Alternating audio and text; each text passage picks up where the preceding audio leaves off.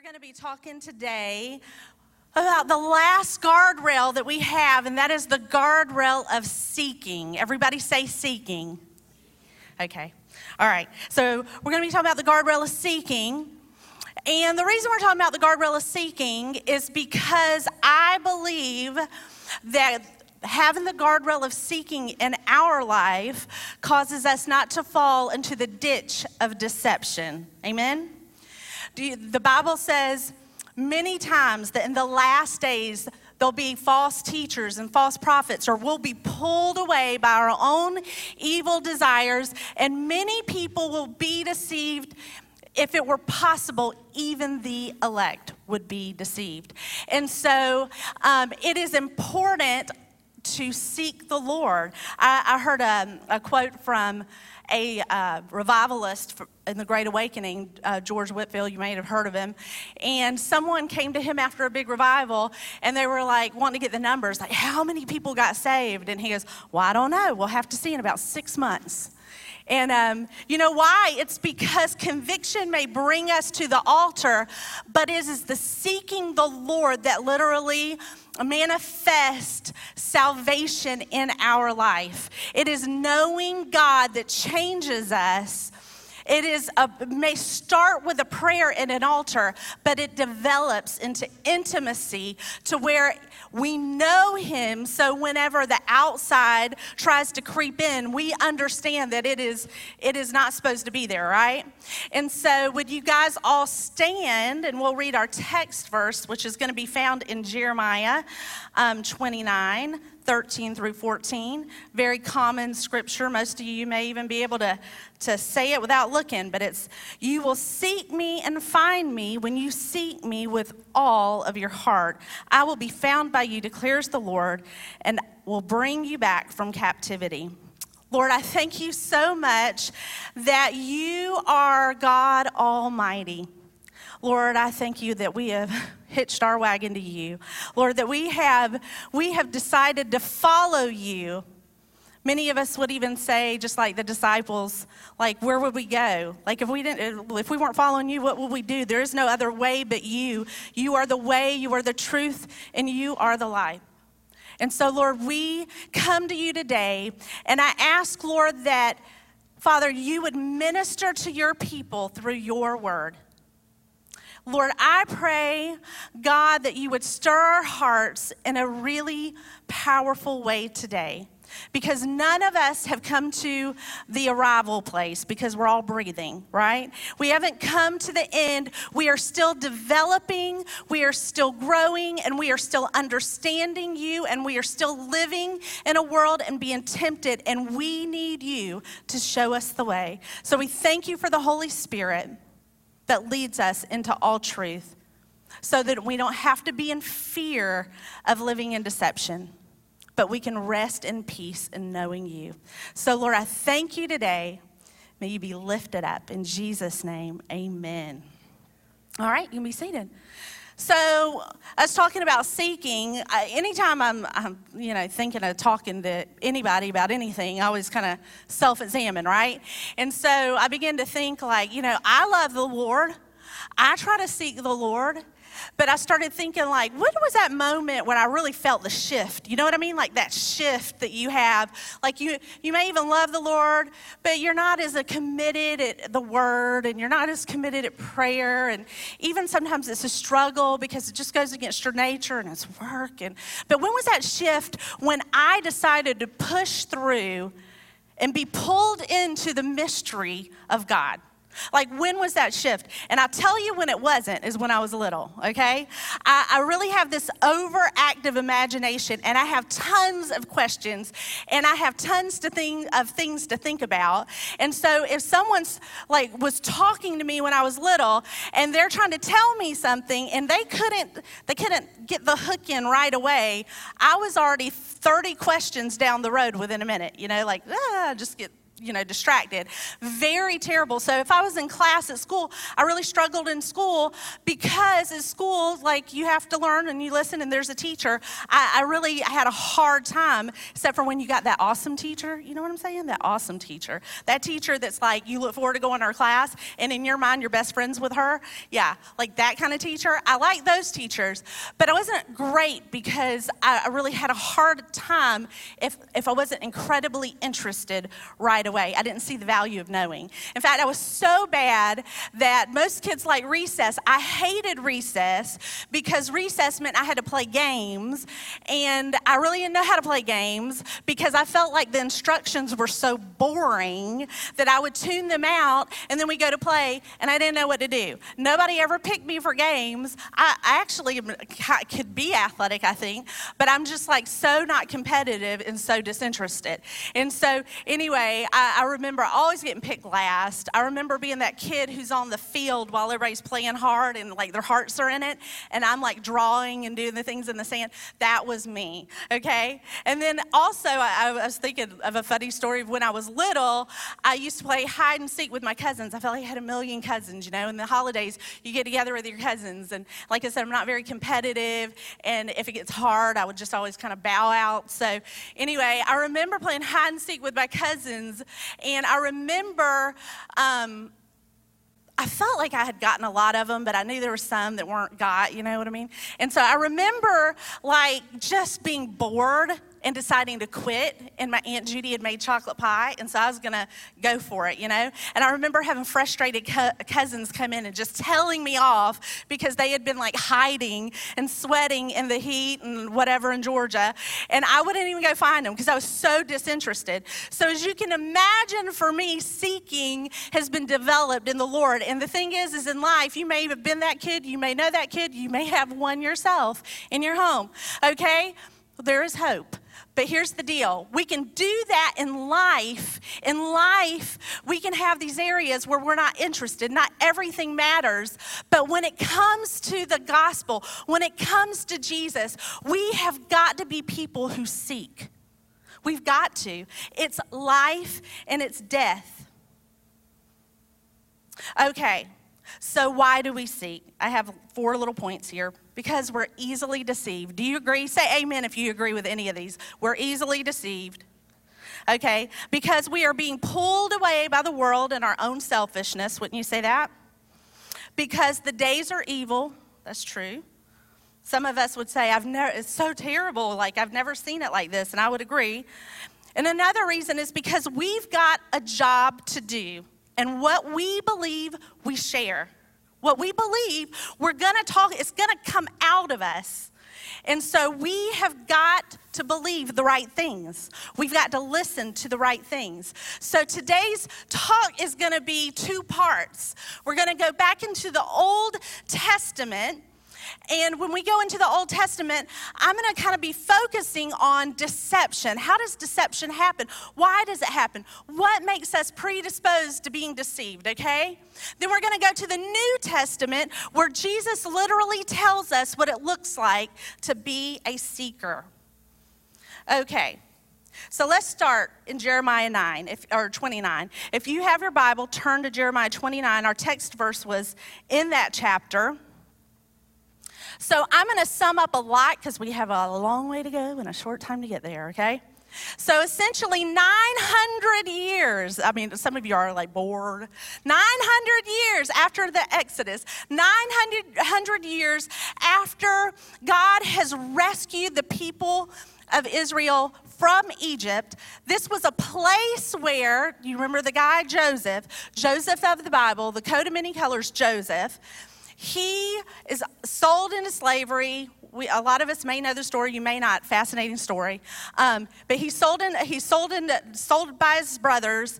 Goes on this journey. Ends up in Egypt as the second in command because of the Lord's favor.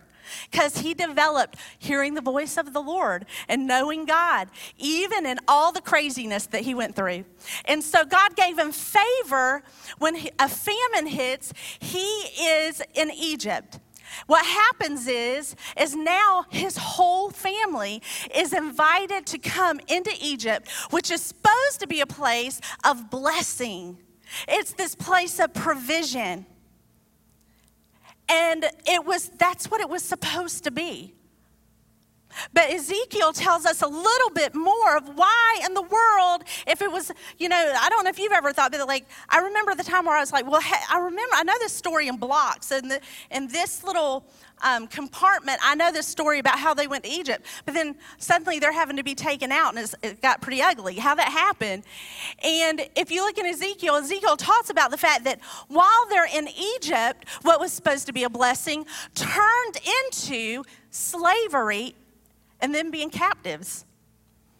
Now, how does that happen? Well, Ezekiel tells us they started to take other gods. They started to take in to worship. They began to turn their backs on God. Not totally, but they turned their backs on God. They forgot who they were. And so it took a long time to get God's people out. Now, 900 years later, you have a 20-year-old priest named Jeremiah. And Jeremiah has a tender heart. They call him the weeping prophet, And he's got this tender heart. And God calls him. And God calls him to speak to his people. Because how many of you know when somebody's going to give you a hard word, it's nice if they love you, right? And so Jeremiah goes and God chooses him because he has this tender heart and he has to give a hard word to the people. And that's what he's doing, because what happened is now that the children of Israel, God's children, the Jews, now that they are where they're supposed to be in the promised land, they have once again, because once sin came into the world, our hearts are just always being pulled. Because in peacetime, they didn't tend to their hearts. In peacetime, they didn't take seriously the things that God had told them to do. Can you say we're a little bit like that as the church? Wouldn't some of you, sometimes I think I wish we had the 80s and 90s to redo, to get a little bit more intentional with the gospel, because right now, the fruit would be a lot different if there had been a lot of discipleship and a lot of equipping in that time. There's a lot of things going on that were good, but in times of peace, if we get comfortable, what that causes us to do is overemphasize comfort and safety and the things that we want, and to be like others and the peer pressure. And then what happens is when your world gets turned upside down, what happens is now you don't know how to stand strong in your God. And that's what's happened, and that's why Jeremiah is written a letter. He's got this letter, and he's written it to the elders and to the priests and the people who are in Babylon, because now the Jewish people are in Babylon. We've been talking about Babylon a lot. And they're in Babylon, but there's some things going on, and God is wanting to speak to them, and he's going to warn them, but he's also wanting to encourage them. Because let me tell you, God is for us, right? And even when he gives us a hard word, God's still so good, he gives us hope. And so that's what's happening with Jeremiah in this letter. So the priest and the elders and these people, they get this letter, and they begin to read it to the people. And now we're going to read the first few verses. Jeremiah 29, 8 through 10. Yes, this is what the Lord Almighty, the God of Israel, says. Do not let the prophets and diviners among you deceive you. Do not listen to the dreams you encourage them to have. They are prophesying lies to you in my name. I have not sent them, declares the Lord. God says, when 70 years are complete for Babylon, I will come and fulfill my good promise to bring you back. So what does this tell us? I mean, you can kind of get the picture here. They're deceived, but he's saying, don't be deceived. Well, you don't tell somebody, don't be deceived, if they can't help it, huh? So they're deceived, but they don't have to be deceived. And then he goes on to say why they're deceived.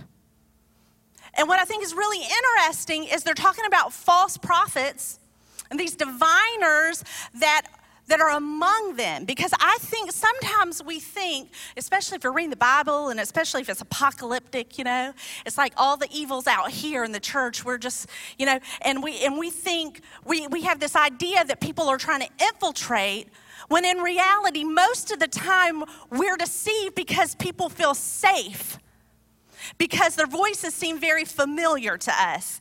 But what's happening is the false prophets are rising up among them. And the people of God has kind of given them a word, because he's saying here, they're saying the things that you're encouraging them to say. You're the reason you're deceived. You don't have to be. But this didn't come from Babylon. This came from among you. This is when the Bible where they say, they're saying the things that their ears want to hear, right? And so there are three things that are incredibly powerful that I think are playing out here, and I don't think they're incredibly new at all. I think the reason that we are deceived, especially as believers, because this is who he's talking to. There are a lot of people deceived by a lot of different things. But he's talking to believers about being deceived by these prophets. And there were three things that came to my mind that I think they're dealing with, and it's that they have been taken into captivity. They are moms like you, dads like you, teenagers like you, kids like you, like they're singles like you, like they're people like us, and they had dreams, they had a plan, and everything's been stripped away, and they're disoriented in a whole world that they never chose to be in. And what happens is we want comfort and we want safety. And so we want to escape. I mean, how many of you, I do this, when something really bad happens, you just begin to go into this whole bartering thing, like, this can't be real, this isn't good. And it's like, it's so hard to wrap your mind around something, and so all you want to do is escape. And so that happens a lot, and you see that there, because this is what those false prophets are prophesying. Because it says that after 70 years, God is going to fulfill his good promise. There's a good promise, and God is going to fulfill it. But I can imagine, because God had told them early on in the chapter when Isaiah writes this letter, the things that Isaiah is telling them is, hey guys, go ahead and make your home. Stop thinking you're going, we're getting you out of here. Stop thinking you're going to escape this. Build a home. You have children who are ready. They're the age they need to get married. Marry your children off. And then the Lord also says something very interesting here. He says, now also pray for the prosperity, pray for the peace of Babylon. Wow. I don't think that these people are at a place, obviously, to even want to pray that. But God even says why. God says when they prosper, you're going to prosper. Not only that, I mean, let's think about it practically. When light increases, darkness decreases, right? And God's so good that he can take the rebellious hearts of Israel, plant them into a society, and even use them for his glory to make a difference there. And that's what God's wanting to do. And so then we see, so escape is incredibly powerful. It can make us open to deception. Then having no opposition, that's nice, isn't it? Sometimes, it's just nice not to be opposed. Has anybody ever parented? Yeah. Safety is a big one. We don't want to get hurt. We don't want to get sick. I heard a prosperity gospel pastor one time who had felt like he actually had felt convicted and felt like the Lord had called him to come out and really just talk about a lot of the things he did that he knew was not of the Lord. And one of the things that he says is it's easy to say things to people and tell them what they want to hear about God when you start with, you can be safe. You don't have to endure this. And so that's what's happening, is these false prophets are using it. They're using these promises as a means to get into their spiritual walk, to get into they're using it, and God is telling them, don't do that. In Jeremiah 29:10 it says, after 70 years, I will fulfill my good promise to you. So God made a promise. The promise was good, and he will fulfill it. But they have to endure. It wasn't like God left them there. He was going to fulfill his good promise. But the thing is they were going to have to endure. Who wants to do that? I don't like to endure, you know? So in Jeremiah 29:12, he says, then you will call on me and come and pray to me, and I will listen to you. These are 3 responses that God is pointing out here. It's to call on God. Help. That is one of the most powerful prayers that you can pray. You know why it's powerful? I think sometimes, we get our humanity even in how we approach God. And even the pride in us wants to pull ourselves together to come before him. But a good help prayer, a good call out to God, help, what it's doing is it's positioning us in humility. It's saying, I'm not enough. I need you help. And so God is saying, do that. And then it says, come, they'll come. And this really represents just us being submitted to him. We're not saying God, you come over here on my terms. It's saying, I'm going to walk in humility. I need your help. I'm going to go to you. You're the one with the answers. You're the one who has all the secrets to life, hope, and joy, and happy. All the things that we're wanting are in you, so we're going to you. And then he says to pray. And we're going to talk about that in a little bit as we go into the New Testament. Prayer is a significant part of seeking God. And it's one of the most talked about and the least done. We hear that all the time. One of the most talked about principles in your Christian life, and it's one of the hardest things for people to do. But we talk all the time. So why is that?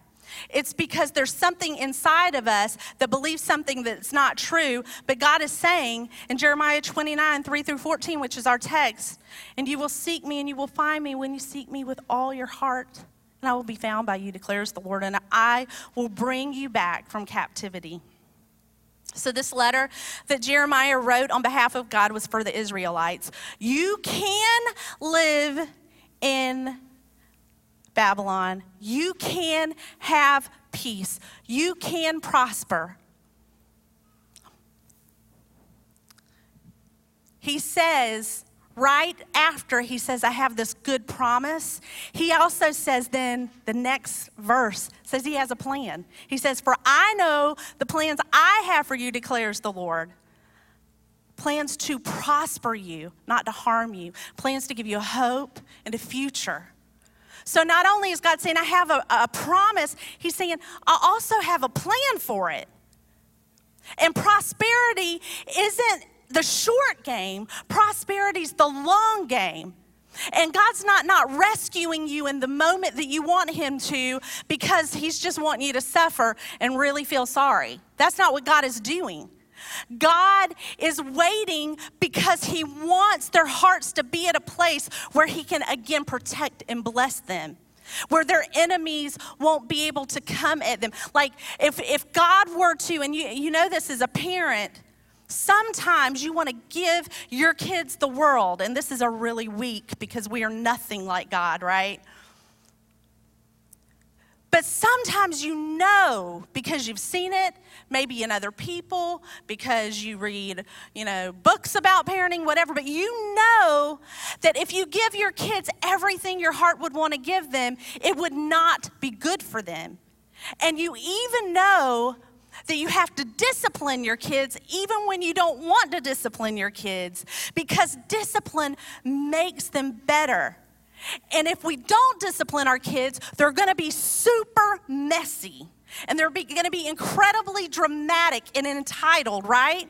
So it's like, I don't want, sometimes it's just easier not to deal with it as a parent, but you're like, I want my kid to live a life where they're a blessing and not a curse on earth. I want them to be a blessing everywhere they go. I know my kid is going to grow up and be married one day, and these issues that we're having today, we can work on them now so that she can be a blessing or he can be a blessing to their spouse, right? And one day they're going to get a job, and they've got to be respectful. And so in the moment, I don't even want to back talk. I don't want, but you know what? One day they're going to have to make the choice, and they're going to hear our words on how they're going to treat other people. And so we know we got to do it. And that's what God is like. God's not holding out 70 years. He's not holding out just to teach them a lesson. I warned you. That's not how God is. God is doing it for their good. And that's what he's saying in the encouragement there. And so he wrote this to encourage them, and he wrote it to encourage us. Amen. We're going to move to the New Testament. And we're going to look specifically at Mark 4, but I'm going to summarize 3 real fast. Here's the thing. Mark 3, Jesus' ministry is taking shape in major ways, okay? John the Baptist, he's eating all the funny things and wearing hairy things, and but he's preparing the way of the Lord, right? Like he is the last prophet that will live, that will be pointing towards Jesus. It's kind of cool. And he's declaring that he is the one the scriptures talked about. And then Jesus gets baptized by him, the sky splits, and a dove comes, and God says, this is my son in whom I'm well pleased, right? Okay, and then he's healing people in droves. People are getting healed. Masses are following him. He's forgiving sins. Now it's getting a little on the Pharisees' toes. He's eating with sinners. He's doing all the things.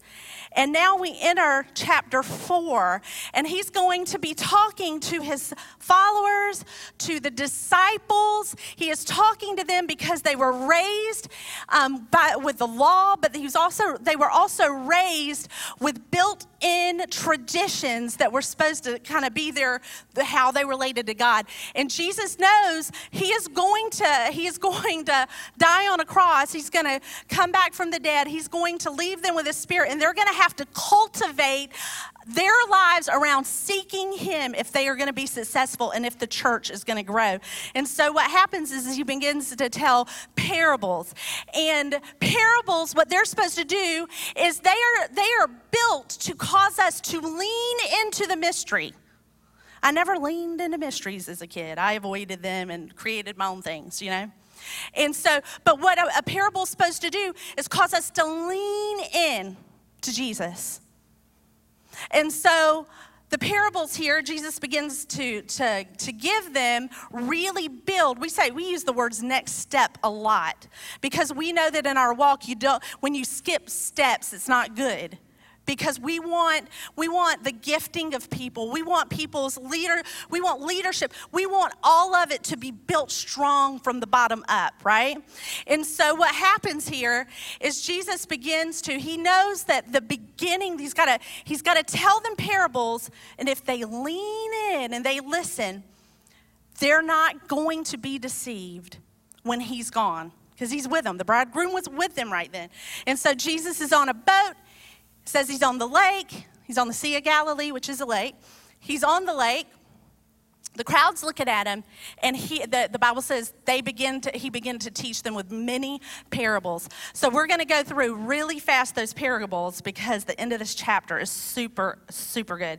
Okay, so the first parable is the parable of the farmer, or you could call it the soils. I've heard people say the soils. And the reason some people call it the soils is, but when we read the Bible, a lot of times we're like, what does that look like for me? Like, what does that mean? How am I to apply that? Well, the reason it's going to be talking about a farmer, which is going to represent God. It's going to be talking about soils. So Jesus is trying to set them up for success.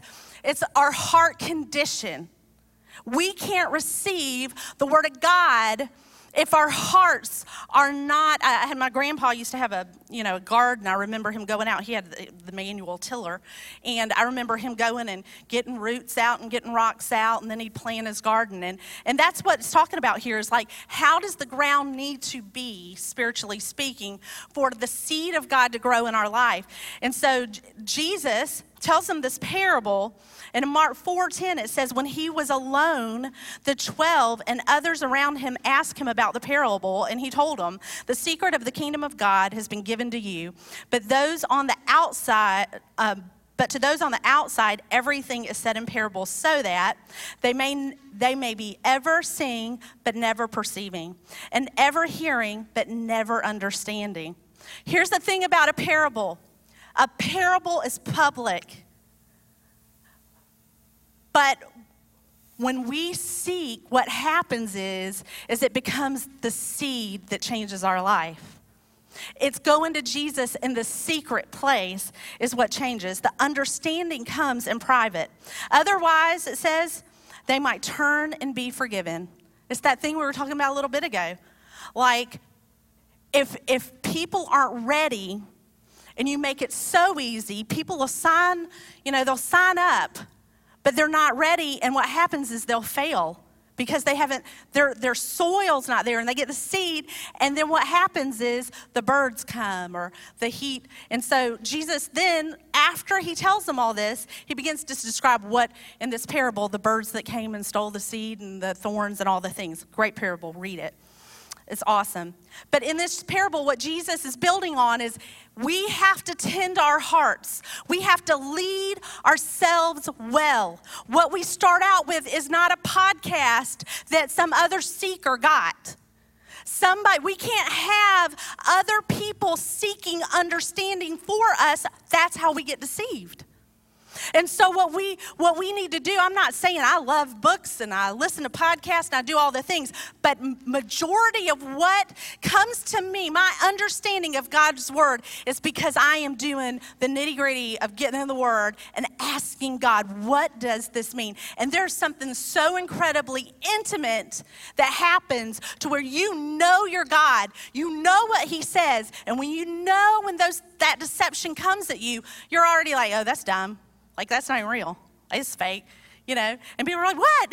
I'm like, no, like, this is what the word says. Oh. And sometimes, like, we can just get so dependent on others' understanding of the Bible, and that's why we have to be careful who we listen to, but we also have to make sure that we're listening for ourselves. The next parable is the parable of the lampstand. That parable is about being a light. It's an elementary witness, essentially. Because he says, do you bring a lamp? The lamp of God's word, that's what he's talking about. To put under a bowl or a bed, that wouldn't make sense, would it? Wouldn't you just put it on a lampstand? Be careful what you hear. He's essentially saying, be careful who you are allowing to tell you the word. It is our responsibility to not be deceived, guys. Okay? And I'm going to skip down, but this is about that initial witness that we have. It's being the light. It's letting people see what God is doing in us and in our lives. The next one's the parable of the growing seed. There's a farmer in this one. There's been a lot of farmers he taught to. And so the farmer is us, though, and then it's the seed that the farmer sows is the word of God. So that's God's part. And then we're the ones sowing the seed. So this is all about evangelism. This is intentional planting God's word, witnessing, investing in others' lives, but knowing that there's this mystery. If it takes root, it was God that did it. And that's what that parable is about. And I hope you will read it. It is amazing, but it's leading others by investing in the truth of God's word, and that's strategic. But here's the end. Here's my favorite part. This is the aha moment. I changed my whole sermon because of this last part. And this is the story where Jesus calms the storm. I mention this story all the time. I love it. But I kind of saw something I never saw before and thought something, felt like maybe the Lord led me down this way. It was this aha moment for the disciples. I was reading it, and I'm like, okay, Jesus calming the storm, and his disciples are like freaking out, and Jesus is in the boat, and he's in the stern of the boat, and he's got this, I've heard all the sermons, like he fashioned a pillow, so he knew, he wasn't worried, all the things. But Jesus is in the boat. There's a squall that happens, like the waters of the Sea of Galilee, because it's in this, the wind gets trapped. They have really nasty storms. And so that's why you'll hear a lot about that in the Sea of Galilee. And so anyway, Jesus is asleep. The disciples see it and they're freaking out. And so they go to him and they say, in fact, let's read it. Oh, it's so much better when he says it. Okay, so let us go over to the other side. They go over to the other side, and it says a furious squall came up, and the waves broke over the boat so that it was nearly swamped. Jesus was in the stern, sleeping on a cushion. The disciples woke him and said to him, "Teacher, don't you care if we drown?" He got up, rebuked the wind and the waves. "Quiet, be still." And then the wind died down and was completely calm. And he said to the disciples, "Why are you so afraid? Do you still have no faith?" And then they were terrified, and they asked each other, "Who is this that even the wind and the waves obey him?" And I've read that a lot of times, and I remember as younger being like, "What do you mean, who is he? You've been walking with him? You don't know who he is? I mean, the demons just said he was the Son of God, and the clouds opened up. Like, you guys know all this. What do you mean, who is he that the winds and the waves obey him?" And what occurred to me is they had been with Jesus. They had walked with Jesus. Jesus was healing people, but this was their miracle. This is when their life was on the line. This is when they were in mortal danger. This is what the other people felt when Jesus healed them. This was personal. And Jesus rescued them. And their response is so cool because they're like, what is this? Who is this? And you say, why would he say that? These are Jewish men. They were fishermen. They were unlearned to a degree. But a Jewish man would have grown up hearing in their culture, at their meals, they read the Bible. It's like the Bible's different, but they would read the Psalms. They would read the prophet. Like they knew scripture. And I want us to look at Psalm 89:9. You have to think these disciples who had heard that he was the Son of God, now they hear this. This is what they would have thought. "You rule over the surging sea." And this is David talking to God. "You rule over the surging sea. When its waves mount up, you still them." Who is he? They knew he was the Son of God. They knew he was from God. But in this moment, there was this merging knowing that he was not only from God, the Son of God. He was God. He was the creator. And when he speaks, creation listens to him. And guys, in your life, you might be in a squall. You might be on the great water. Good, praise Jesus. But you might have anxiety, fear. You may want to escape. You may want all those things, but don't trade them for a God who can speak to the waves and say, "Peace, be still," and they are stilled. Because what God wants to do is bring prosperity in our life that looks like joy and peace and hope. It looks like in a world that doesn't love one another, we love one another because we don't look through offended eyes. We look through the eyes of Jesus, who has all the mercy and compassion. We don't live like the world. We in our marriages, as parents, we're not getting consumed by the anxiety and the worry. When we don't get consumed by those things, because we know that if we place ourselves and posture ourselves in humility and we call on God and then we go to God and then we pray to God, that he is going to come to us.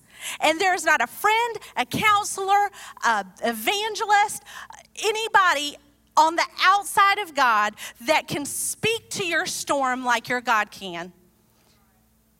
And sometimes we want to calm our storm with a placebo word from somebody else. And you have a God who loves you. Stand with me. You have a God who loves you. This is incredibly personal. going to take a minute. I want you to think. What does this mean for you? Are you seeking the Lord? You know what? Seeking isn't just getting the seed. There's the next step of displaying, being the light. Then there's the next step of planting the word. Seeking is powerful. And when we're seeking God, I'll tell you what, you're a little bit busy to be looking about the cares of this world. If you're in here today and you are overcome, I just praying for you guys over the last several days. Reagan and I were even here yesterday and just felt like we just wanted to pray. And I just kept praying for anxiety. And I know that's kind of low-hanging fruit right now because of COVID. But I believe there's an aggressive anxiety that is really latching onto the hearts of people. And if we don't know who God is and we don't know what he says, we are so helpless. And God wants to be your God in a way that you know him so well that hell itself can't shake him out of you. And so, God, we thank you for your power. Lord, we thank you for your heart. What a gentle, awesome heart that you have towards us. God, that you won't leave us, you won't forsake us. In fact, you've overcome the world on our behalf. So, Lord, would you help us to seek you? Keep us out of the ditch of deception. God, help us to recognize when we're feasting on a placebo word that is outside the context of your word. Lord, let us feed our spirit on you. You know us. You say that you're perfecting that which pertains to us, to every individual. We're never going to look alike. It's always going to be different, and it's always going to be incredibly personal when you meet with us.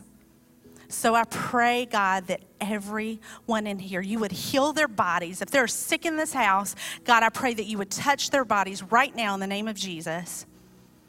We ask you, Lord. We pray that if there are people in here struggling with depression or anxiety, Lord, that you would give them strategies inside your word to know what to do and how to think. Practical, spiritual. Give them wisdom, God. I pray for every marriage in this house, Lord, that you would go in and, Lord, you would convict the hearts where there's pride. Lord, that you would heal marriages that feel like that scripture, it says, like a smoldering wick he won't put out and a bruised reed he won't break. And I think some marriages feel like bruised reeds and smoldering wicks. And yet I know, God, that you are the author of restoration. So I ask in the name of Jesus, Lord, that you would encourage people, that you would show people, Lord, in relationship, how to love one another as you love the church.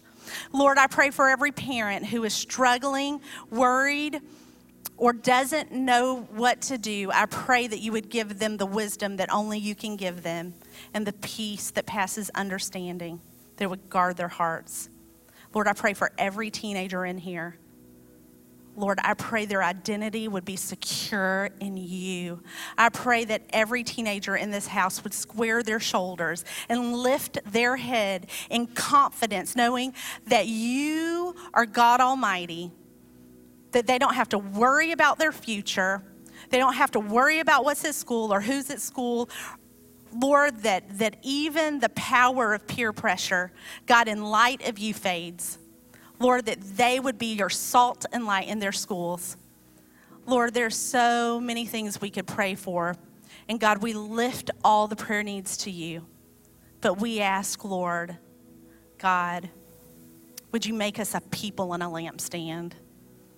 In Jesus' name, we love you, Lord. Amen.